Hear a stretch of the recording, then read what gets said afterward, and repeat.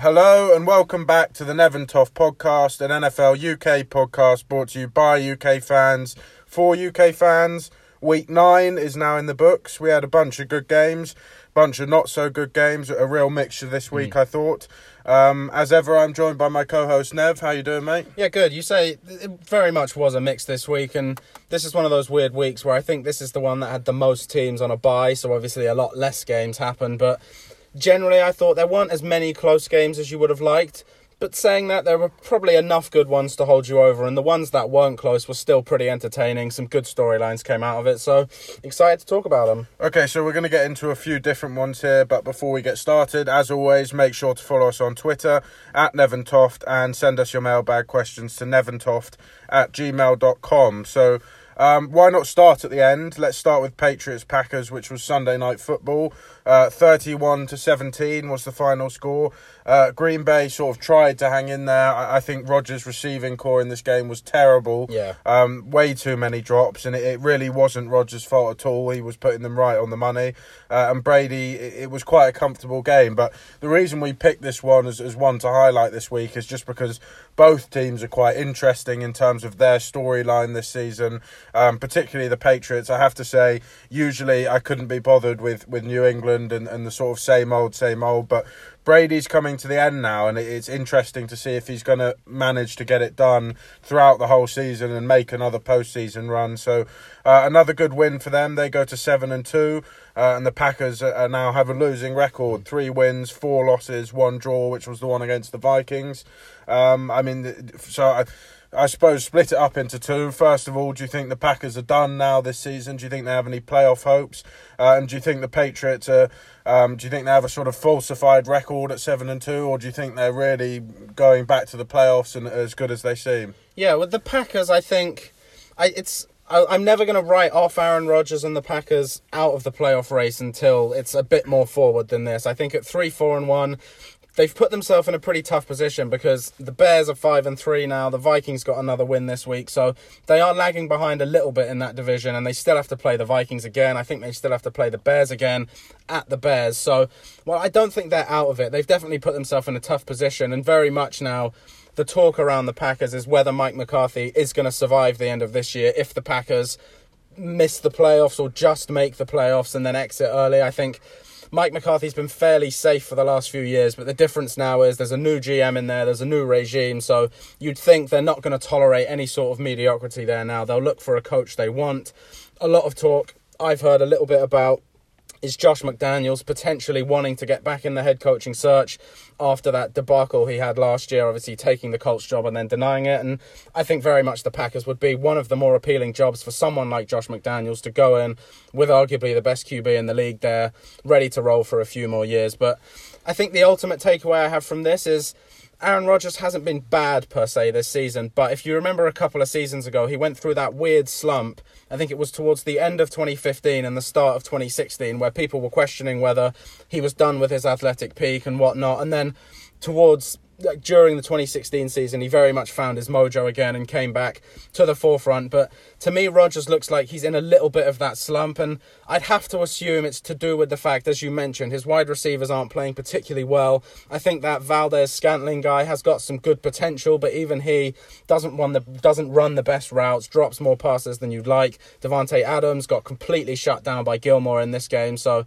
not the most reliable number one receiver type. So it could very well be Rodgers just being frustrated in this offense, therefore not playing up to his full potential. But to me, the ultimate takeaway from this game was Belichick just coached an absolute masterclass along with McDaniels. Brady wasn't exactly on top of his game, but those guys, it was weird because often you'd expect the team that pulls out a bunch of trick plays and whatnot is the underdog team that's scrapping for stuff, but that was the Patriots in this game. They had the double pass from Edelman down to James White, and they had a flea flicker as well in there that went for a big play. And you don't normally expect that out of a surging team like the Patriots, but that's the sort of mentality you want as a great team, to always be on your game, always be looking for that little advantage. So massive credit to Belichick and the Patriots coaching staff in this one. And to answer your second question, I think the Patriots are very much for real. I think their offense is one of the best they've had in a few years now. Even though Brady didn't have his best game in this game, he did everything he needed to do to pull out the win. And the defense has really stepped up the last few weeks. It's looking like the defense we saw back when they won the Super Bowl with the Seahawks, where it's not going to blow your mind with how special they are, but they make plays when they need to. They bend and they don't break. And those are the sort of things that the Patriots always do when they go to the Super Bowl. So full credit to the Patriots this one. They keep rolling on. And at this stage, I can't really see them not getting the number 1 seed and the bye unless the Chiefs just keep rolling as they are and just get it there by a better record, because obviously the Patriots have the tiebreaker over the Chiefs. But more of the same for the Patriots, and the Packers now have put themselves in a pretty tough position. So just to add a couple of things into the mix here, do you think any of the Aaron Rodgers slump could be to do with the injury? Obviously, we know that when somebody gets injured, it's hard to come back. You spend a lot of time not playing the game, and then you have to get back into, dominating from Aaron Rodgers' perspective. You have to do that extremely quickly. Do you think anything with his injury could be to do with that? It's hard to know, but it's always a possibility. I mean, with the shoulder injury, I haven't really noticed anything with like his arm strength or anything like that you can notice is still bothering him. But then you never know if there's just that little bit of pain there where he's not quite up to scratch. Then obviously the knee injury he suffered earlier on in the season that looked pretty bad and the prognosis wasn't good, but he's managed to play through it. And while he doesn't look 100%, he looks pretty close to that as far as his ability to move around on the knee and whatnot. So I think it's a very fair point, and it's very possible that those things are just lingering a little bit and not allowing him to be 100%, but I think it's hard to know, really. I think that combined with frustration with his coaches and frustration with the offense that he's running and the personnel he has is all just sort of melding together to contribute to this sort of... It's a minor slump, really. It's nothing to get panicked about if you're the Packers, because I think Rodgers has proven he can go through these slumps and then come back out of it again. So it may well be a lost season for the Packers where they miss out on the playoffs and then have to overhaul stuff, but that could very well be beneficial for the future. The thing is with the Patriots as well, something that's been worrying me over the course of the season is Brady doesn't look the same. Yeah. The team looks better around him, but he doesn't look quite up to what we've seen from Brady over the last, however many years. But he's just sort of, it seems like he's missing something that he had before, and it doesn't seem the same this season. But with Brady, he gets better throughout the season and then gets even better in the playoffs. So I'm hoping that that's what will happen, because obviously having a good Patriots team is good for the game, because, you always have the Patriots in the championship game and the Super Bowl, and then you've got who's going to knock them off, Eagles last year, etc. But I'm hoping that it will just be a phase like with Rodgers, and both of them will snap out of it, because as they were saying a couple of weeks ago, that's why they implement these rules to make the game easier on QBs, is because fundamentally having good QBs in the game makes the game better to watch, because nobody wants to watch shit QBs. So, I think Brady will get better, and if he gets back up to scratch, I think this team is going to the Super Bowl again, no doubt. Yeah, the thing with Brady is, I think he's executing fine and he's doing most things right, but what you're saying, and I agree with you, is there isn't that sort of Brady magic this season, and the key to that for me is the fact that a lot of these games he's been in, he's allowed them to be much closer than they should be. Like, for example, this game, the Patriots really dominated them as far as coaching goes, and then this game shouldn't have been particularly close, but it was close for a while. And then the one that really stands out is the Bills game. I don't know if it was last week or the week before, where I think it was like 9-6 going into the half or something. And part of that is a divisional rivalry 100%. As well. And the Bills, as much as their offense is trash, that's still a pretty good defense there. They've proved it in a few games, but you would expect that the Patriots would be able to put that game away much earlier than they did. Obviously, they did go on to win comfortably, but you'd think that would be one where they could put it away nice and early, and they didn't. Whether that's down to Brady slightly underperforming or other factors, it's hard to know, but you're absolutely right. I think we haven't quite seen the magic from Brady yet, but I think most people fully expect that he will come back to it. But at his age, you've always got to ask that question. Is this a permanent thing now? Is he just gradually declining? It's going to come at some point. Exactly, that's the thing. And it's like, is it this year? I'm inclined to say probably not, but we have to sort of expect that reality to come around at some point, and it very well could be this year. I don't think it is, but He has to prove in the next few weeks of the season leading up to the playoffs and then through the playoffs, obviously, that he still does have that magic, or those questions will certainly start to come up in the off-season. The thing is, I agree with you, but the thing I disagree with is I don't think Brady has anything more to prove. I don't think he has to prove anything. I think it's more just proving that he's still got it, basically. Yeah, I think, if he's not good this year, I think he will just hang it up at the end of the year. But, I mean, I could see them going to the Super Bowl this year, potentially winning it, and then him coming back next year, and then next year is a whole different debate about whether he can be good again the following year. But I think he's still got it in him for this year, and in terms of saying what you said about having something to prove, I don't think he has anything to prove. I think he could retire tomorrow, and nobody would second guess him. Brady's that classic sort of, he always has something to prove to himself, has that massive chip on his shoulder that's never going to be removed. But to me, and I think you probably agree, Brady's the type of guy that he won't settle for mediocrity with himself. So if he feels himself slipping off his high standards, he'll just hang it up. So I think that's probably what will end up happening. Okay, so probably the most surprising result of the week, the Saints beat the Rams 45-35. So they're has got to go. They're 8-1 now. Saints are 7-1. What did you think about this one? Yeah, it was this was the battle for supremacy of the NFC, who was going to be like the team to beat in the NFC. And I've been saying it all along this season that there's just this sort of boring repetition about the Rams where they put up 30 plus points and win by a touchdown or more. Didn't happen in this game because the Saints were just excellent. And this was the case of two elite teams going at each other. And I think ultimately the difference in these sort of games comes down to home field advantage. Saints jumped out to a big lead in this one. And I think it was going into the half, they were up by sort of 14 or something like that. Michael Thomas absolutely bowled out again, 211 yards and a touchdown I think he had. But to me, this game very much proved that the Rams are for real, despite the fact that they lost by 10, because they put themselves in that big hole. But coming out of the second half, they absolutely smashed the Saints, and they came all the way back to tie the game up at one point. And then the Saints, obviously with Breeze and Sean Payton and the elite weapons they have, and for my eye, they have the best offensive line in the NFL now as well, a group that doesn't get talked about enough, but is, to my eyes, very much clearly the best, with the Cowboys not having all their personnel and whatnot. So I think the Saints just proved, as I expected they would this year, that they are one of the elite teams. They're right in that sort of elite class. I would say there's probably 4 teams in the elite class, 2 from each conference at this point. So they weathered the storm that the Rams put on them, and the Rams really did put a storm on them. I thought Jared Goff was absolutely sensational in the second half. The Rams were just doing everything they wanted, both sides of the ball. The Saints couldn't get anything going. But then in the fourth quarter, Drew Brees did what Drew Brees does, and they just pulled away at the end to claim it. So it's a classic example of a game where no one's really a loser in this one. No one's stock goes too far down. Both teams are incredibly impressive, and they're both clearly 2 elite teams in the NFC. Interesting talking point here from the Saints. Just for this year, who would you take as a sort of trio, if you like? Breeze, Kamara and Michael Thomas, or Mahomes, Tyreek Hill and Kareem Hunt? I'd take the Chiefs guys, personally, because I think Patrick Mahomes is the MVP of the league through 9 weeks. I think all this chat about Breeze as the MVP frontrunner is nonsense, quite frankly. Patrick Mahomes is lapping the field as far as I'm concerned. To me, I think Patrick Mahomes this season is the best player in the NFL. Tyreek Hill, I think Michael Thomas is really good, but I think Tyreek Hill can do more with his physical ability. And then Kareem Hunt and Alvin Kamara, I'd probably give the edge slightly to Alvin Kamara just because he's a little bit more dynamic. But Kareem Hunt has been absolutely amazing this season. So to me, it mostly comes down to the fact that I think Patrick Mahomes is the best player out of all 6 of those guys you mentioned. And then Tyreek Hill is slightly better than Michael Thomas, and that offsets Kamara and Hunt for me. So yeah, I'd take the Chiefs guys, I think. Okay, so speaking of the Chiefs, we're going to talk about their game, 37-21 against the Browns.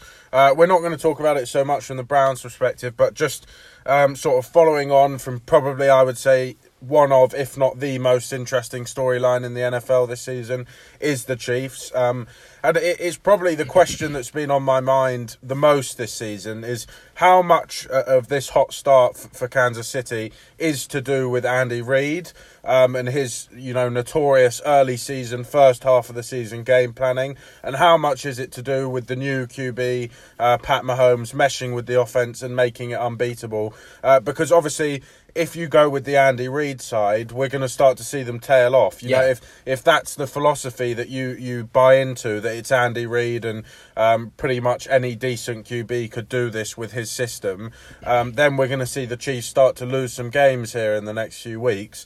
If you think it's Pat Mahomes, then the Chiefs are going to the Super Bowl. You know, it's whichever one you're going to buy into. Where do you stand on this one? I'm putting most of the stock into Patrick Mahomes at this point, just because I think Andy Reid, while he's one of those guys that's always innovating and changing stuff up, it is still Andy Reid in there, and he's doing what Andy Reid does. He's a genius offensive mind. He always comes up with these great game plans, regardless of the slumps they've normally had. But the difference this year is Patrick Mahomes, as far as I'm concerned. And yes, people will say, well, Alex Smith went 8-0 with the Chiefs a couple of years ago, blah, blah, blah. But it's just different. And I think if you watch the Chiefs play this year, it's easy to see that it's just different this year. Having Patrick Mahomes allows them to do so much more with the offense. They're constantly threatening every part of the field. And I think the problems the Chiefs had with their slumps is the fact that Alex Smith wasn't good enough for them to keep expanding their offense and keep putting this major pressure on NFL defenses. Eventually, defenses would figure out what they're trying to do. They know the limitations of Alex Smith, and they can sort of work their game plans around that and eventually slow them down once Andy Reid has maybe used up all his fresh new ideas for the season. Whereas with Patrick Mahomes, he's just so physically gifted that there's really no way to do that. It's hard to really adapt to stop Patrick Mahomes because there's nothing he can't do as a quarterback. He's got one of the biggest arms, if not the biggest in the NFL. He's extremely athletic, he's big, he's strong, he's extremely accurate. He just does everything, and then he has that amazing supporting cast around him where they're a bit deeper than they've been. The offensive line's playing really well, so to me, you have to give a slightly more credit to Patrick Mahomes, but that's taking nothing away from Andy Reid either, who is probably the coach of the year up to this point, and he's done a fantastic job. So I guess we'll find out in the next few weeks, because obviously the question is, will the Chiefs with Andy Reid slump at some point? And if we start to notice a bit of that slump, then maybe we have to reevaluate a little bit. But to me, Patrick Mahomes is so good that he sort of covers up for any of those issues. I mean, it will be very interesting to see, but the other possibility that it's a bit of both. Oh, yeah, it always is. You've got a better Chiefs team because of Patrick Mahomes. You've still got Andy Reid there doing what Andy Reid does, starting the season off very well. But we could sort of see them not tail off, but slow down, just because Andy Reid's game planning becomes less effective later in the season. I mean, that's one of the most notorious things in the NFL is Andy Reid's hot starts. It's really been for the last sort of 5 years in a row, just because that's what he's good at. If you give him the time to prepare, you came up with that stat a few weeks ago about Andy Reid after buys.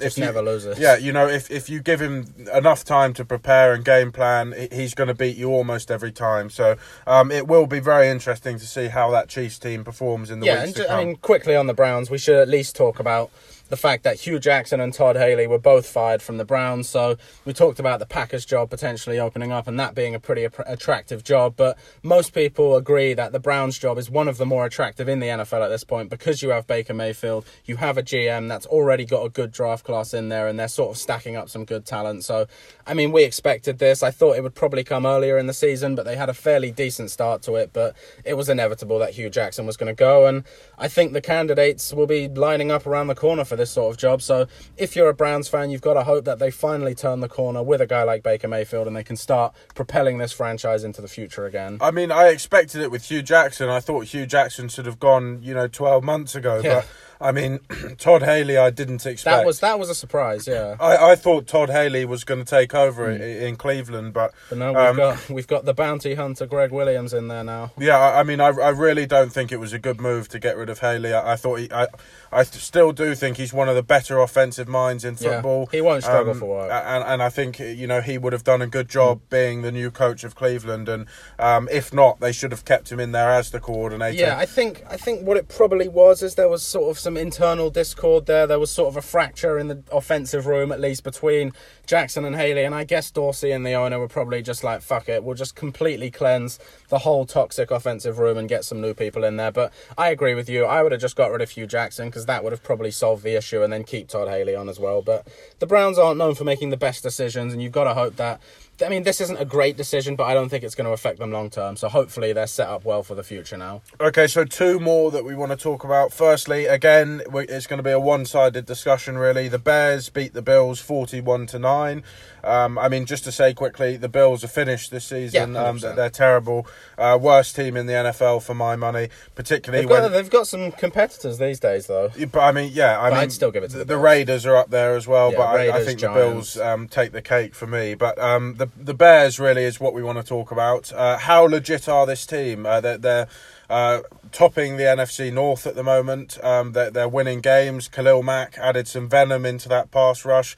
How good are they? Yeah, I mean, especially because I don't think Max played the last 2 weeks because of that ankle injury, and they've still managed to be pretty good, which we thought their defense was going to be good anyway before they even got Khalil Mack, so that's no major surprise. But I mean, you have to consider the Bears at least a wild card contender at this point, at 5-3 leading the division, as you said.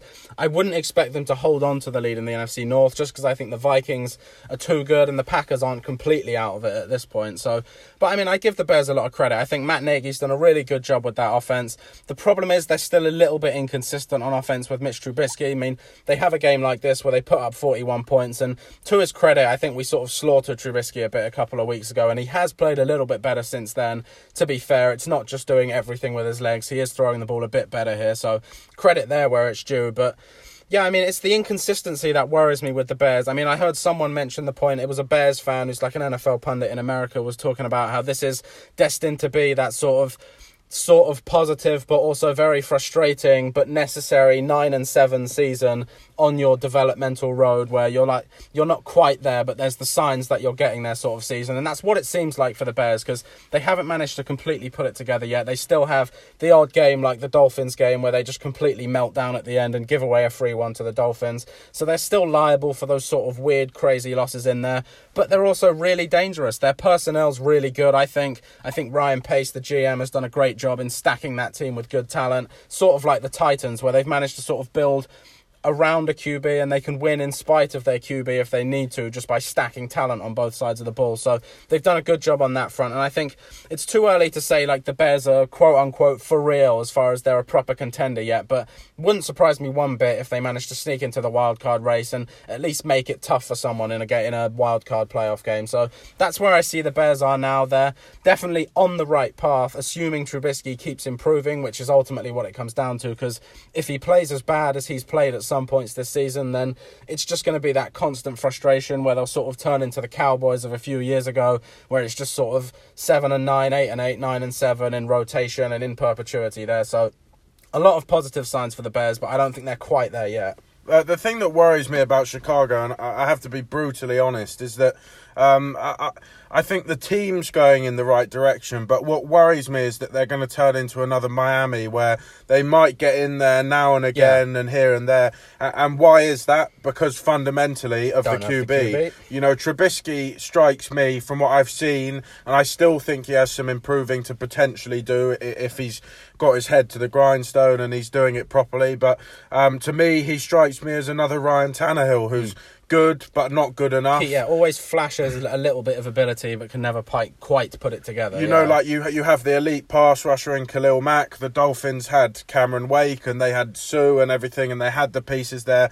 I'm sorry to say for the Dolphins, I feel it's too late now. I think you have to go into rebuild mode if you want to start I think again. The Dolphins have been in sort of a quasi-rebuild the last few years, getting rid of these old players. They now have a really young, promising team. So yeah, I agree with you. I think the Dolphins have been sort of rebuilding on the down low for the last couple of years. Back in the time when they signed Sue to that contract, they were in a win now mode. They were trying to get everything, and they were like, we believe in Tannehill, we got Landry, and then they went out and got Ajayi in the draft, and they got Sue in. And it looked like, and then it was like, if Ryan Tannehill can play better, then maybe. I believe there was a period where they had Olivier Vernon and Ndamukong Suh and Cameron Wake on the defensive line, you know, and they've always had Rashad Jones back there. They had a good team, and they suffered from not having the QB who can get it done when it matters the most, and that's what I worry about Adam Gase, for the Bears. They didn't have the coaching either, so it just was a step away. And I agree with you. I think the Bears, that's sort of like worst case scenario for the Bears. I think they're too good to be like genuinely a bad team. I think they're too talented. But yeah, the sort of that really horrible place to be in the NFL where you're just like there but not quite there, and you're just never really sure what's going to happen year to year. You might make the playoffs and whatnot. So yeah, I think that's worst case scenario for the Bears. Best case scenario is Trubisky makes a leap at some point, or as you would probably like them to do, the GM just gets super ballsy and they just go with a completely new QB when no one's really expecting it, and then that sort of transports them into the next stage of their development. So that sort of thing could happen, but it's in the NFL. Most GMs are cowards and they don't do that sort of thing. So, but yeah, I agree with you with the Bears. See, that's sort of what I like about the Raiders this season is that they've given up. And they literally have given up. Fully, and I feel like they're tanking this season, like properly tanking to get the number one pick.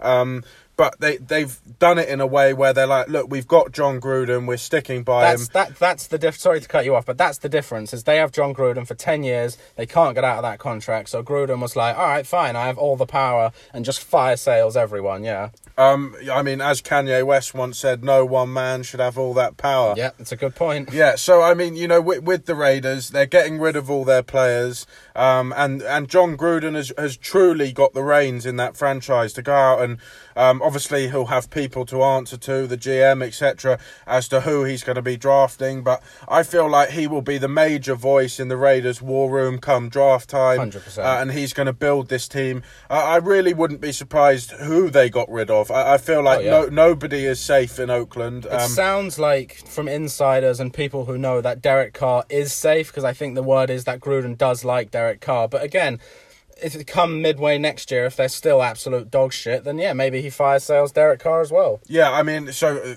I'm excited about Oakland, and the point being that that's what they're doing, whereas the Bears, I feel like they've attempted to do it with Trubisky, fair enough, and then you've got the fast-forwarded version of the Dolphins that have just refused to do it for 5 or 6 years. And finally did it. And, well, I mean, not so much. They're still sticking by their old guns. They got rid of a few the Tannehill thing is where you're right. If they keep sticking with Tannehill, then they'll keep being stuck in this annoying cycle. But if they commit to sort of drafting the QB of the future with the young team they have, then that's when it should start to change around, yeah. All right, so last one to talk about. The Falcons have won 3 straight. They beat the Redskins 38-14. I feel like both teams are worthy of talking about here. Just the Falcons because obviously we haven't spoken about them in a couple of weeks. But we buried them a few weeks ago. We put them to rest. We said, you know, season over for the Falcons. Yeah. They're 1-4. That's it for them. They've won 3 straight. I suppose my question is, are you changing your tune?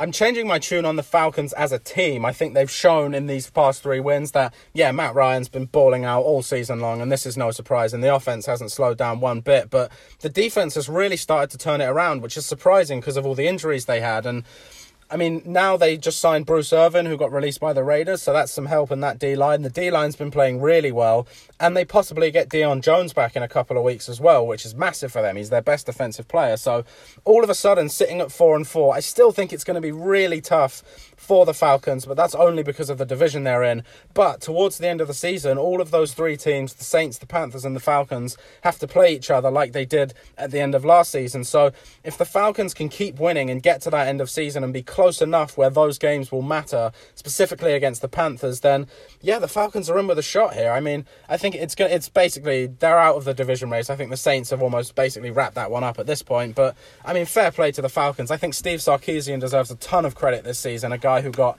slated last season for his poor offensive coordinator play, but I think this season he's really started to get a bit more creative and everyone's buying into his ideas a bit more. So again, that credit goes to Dan Quinn as well for taking the gamble on a guy like Steve Sarkisian, who had no NFL experience coming into last season. So yeah, I mean, full credit to the Falcons. I really like watching this team play. We buried them a few weeks ago, but that wasn't to do with not liking the Falcons. I'm a huge fan of the Falcons, and I really hope they can continue this momentum, get Deion Jones back, and then make that late push for the playoffs.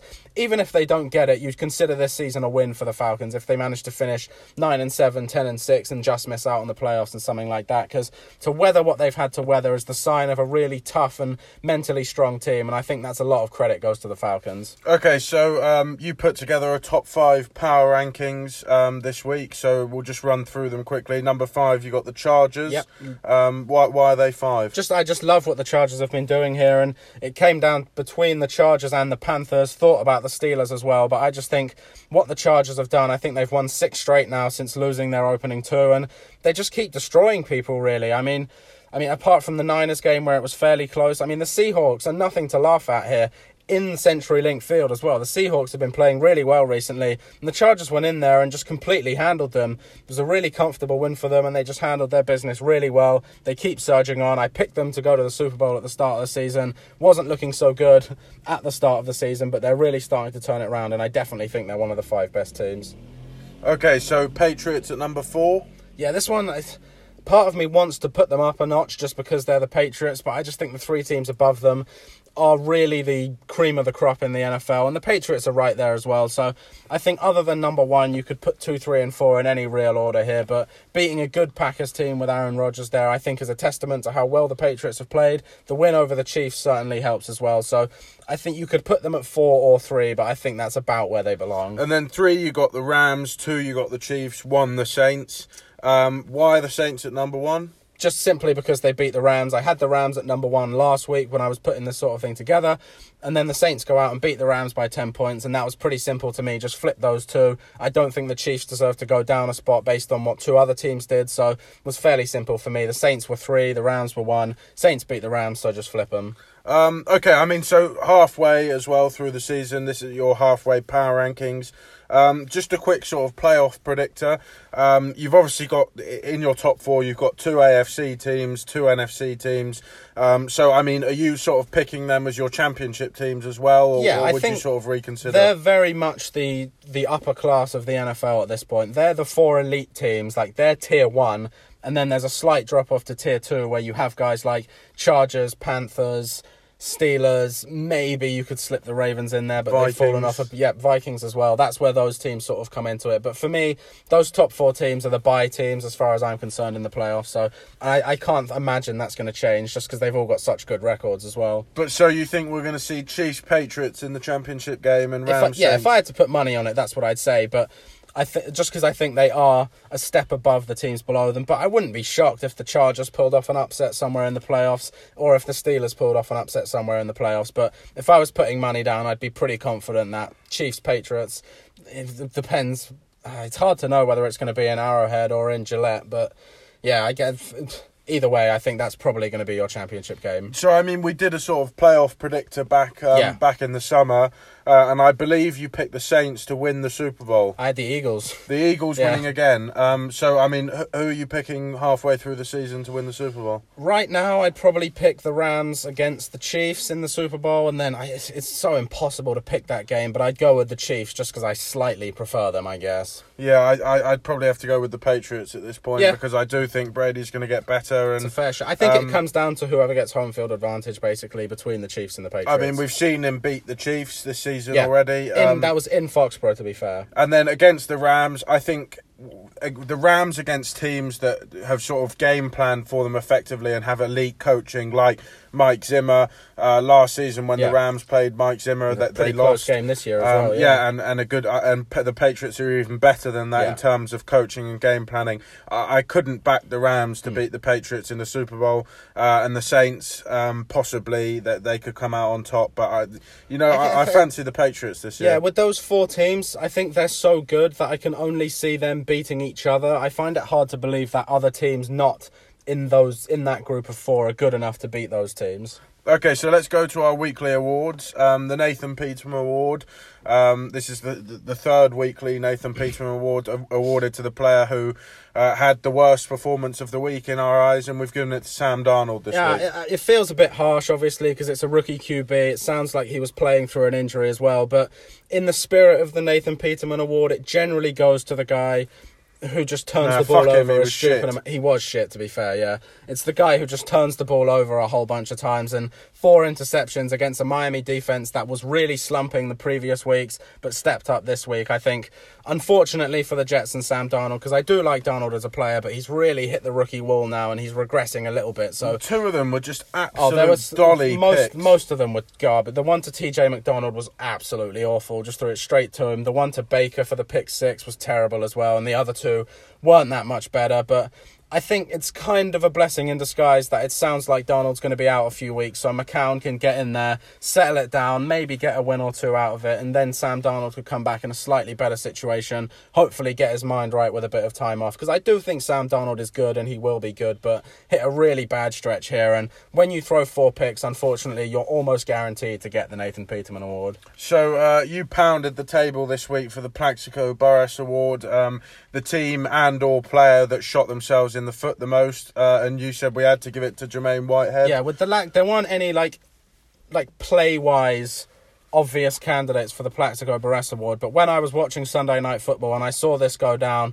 I mean, it simply had to be Jermaine Whitehead. Just for, if it was last week, it would have been Ty Montgomery for a very similar thing. But what happened was David Andrews, I think there was a bit of after the whistle scuffling at the end of a play, and then Jermaine Whitehead, being the obviously intelligent and level-headed player that he is, decides to just open hand slap David Andrews on the helmet.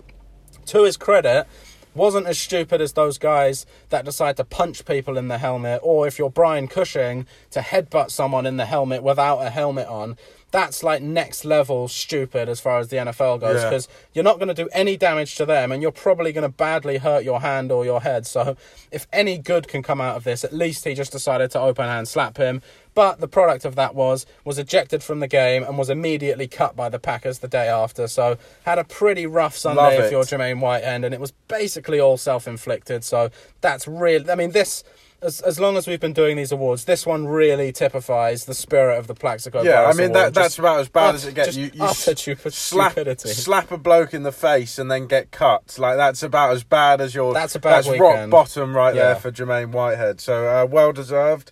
And do you think possibly the last time he'll ever be mentioned on this show? I think he's pretty young, so as far as on the show, I can't imagine we'll ever speak about him again, but I think he'll probably be back in the NFL at some point. Okay, so the Onion, underrated performance. This one's a bit borderline because it was flamboyant. 10 sacks for the Vikings defence. So, that must have drawn some looks in terms of people paying attention to it. But, if you had to single somebody out, surely you'd go for Tom Johnson with 3 sacks.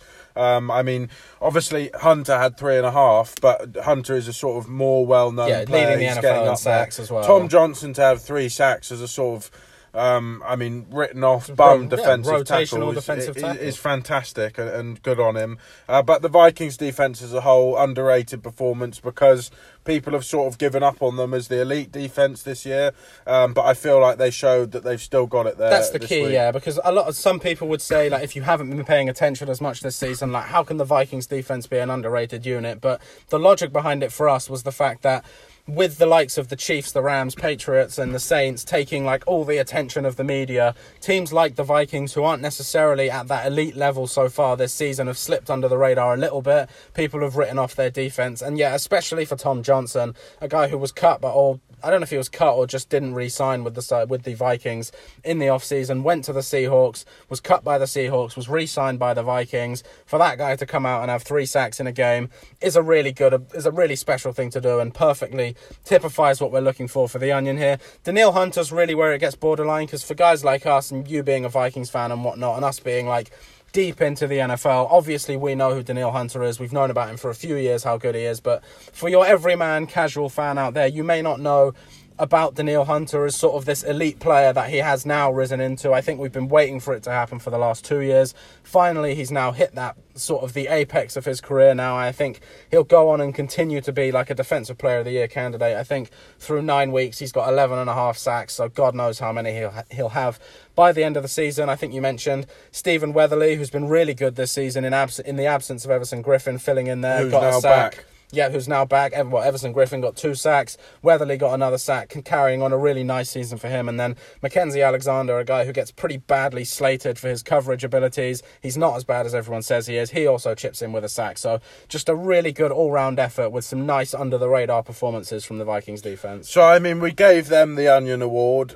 They could equally have had the next award that we give out, which is the Bryant McKinney, for the team with the most just dominant train-running performance of the week. It was 34-3. The Niners beat the Oakland Raiders. And it was just all Niners all day, just going to town on the Oakland Raiders. I mean, that really didn't get a look in, so they get the Bryant McKinney this week. Yeah, it's as obvious as it gets with this one. The 49ers roll in with, I don't even know if he was drafted, their QB, Nick Mullins. Everyone's saying, oh, the Raiders finally have a chance to win. Who's now my new favourite player in the NFL, he's up there for me as well. One of the real highlights of the last couple of weeks has been Nick Mullins. So, but I mean, for the Raiders, it's just... I mean, we've sort of been a bit more positive about the Raiders just because we have the long-term perspective in there, because it's so obvious that they just don't give a shit about this season and they're all about getting to Vegas and building a team to be good when they move to their new stadium and whatnot. But as sort of a week-to-week proposition, it's just hard to watch the Raiders at this point. And to go in there against a guy like Nick Mullins, I think it was at the Raiders as well. So to lose a home game 34-3 against a completely unheralded player and a 49ers team who aren't particularly good without Jimmy Garoppolo in there is highly embarrassing on a week-to-week basis. But as we keep saying, if you keep the long-term perspective there, then you just write this season off as a Raiders fan and wait till the next one. If you're an Oakland fan, then that's probably not going to be great because they're going to suck for a couple of years and then take the team away from Oakland into Vegas. So just all-around negativity around the Raiders organisation at this point. And this Bryant McKinney award hopefully will give them a bit of respite. The fact that they did win some sort of award, you'd hope would make them feel a little bit better, as long as they don't listen to what the award actually means. Yeah, I mean, from the perspective of the Niners and particularly Nick Mullins, I mean, he was just out. He looked like Otto Graham out there. He was all over the place, just throwing darts. He ended with 262 yards, 3 touchdowns, no picks, and he just brought everybody out into the playbook, getting people like George Kittle involved, who had over 100 yards receiving. Richie James, you know, he looked like... him. I mean, he looked like he was having fun out there, and I really like the kid, and obviously he had that speech in the locker room afterwards that sort of went viral on social media saying, you know, said in the preseason, etc., well, this isn't the preseason, that's why we play the game. And the whole locker room went berserk. That was good to see. I really like the kid, and so obviously our last award is the Fitzmagic Award. We're going to give it to Nick Mullins. As I said, as it stands at the moment, he is my favourite player in the NFL. I love the bloke. I think he's fantastic, and I hope he takes the reins from Jimmy Garoppolo. I don't think Jimmy Garoppolo deserves that much money. This guy's probably on $100,000 or something stupid. I mean, you know, he deserves all of the credit he can get, and I hope him. I wish him the best in the NFL in the future. Yeah, so we could have gone for a guy who had a better statistical day, like a Mahomes or a Matt Ryan. But as you said, the story is so cool with this one. It's always good to see in the NFL a guy come in and did he blow? Was he like making amazing throws and whatnot? No, but he was executing everything perfectly. Everything that was open, he was hitting. He made great decisions. Didn't make any stupid mistakes, which is rare to see for someone making their first start in the NFL. And then the fact that, as you mentioned, the speech in the locker room, you can see everyone loves him. Kyle Shanahan's been raving about him behind the scenes, about his ability to learn the playbook, his toughness, his smarts, and all of that stuff. So it's a really cool story for the NFL. It's the sort of thing you always like, and when people often just try and go towards negativity with all the stories in the NFL, for something like this to happen is just good, positive stuff for the NFL. And hopefully, as you say, I'm rooting for Nick Mullins to do really well through the end of the season, and it's always nice to have a bit of QB controversy. None of us are 49ers fans here, so as far as I'm concerned, little unheralded Nick Mullins going up against Jimmy Garoppolo, who's on over $100 million on a contract in a training camp battle, would be hilarious to watch. So good on you, Nick Mullins, and hopefully you keep it up. Alright, so that's about it for this week. A few highlights. We did the power rankings and obviously the weekly awards. We'll be back next week. Hope you enjoyed it.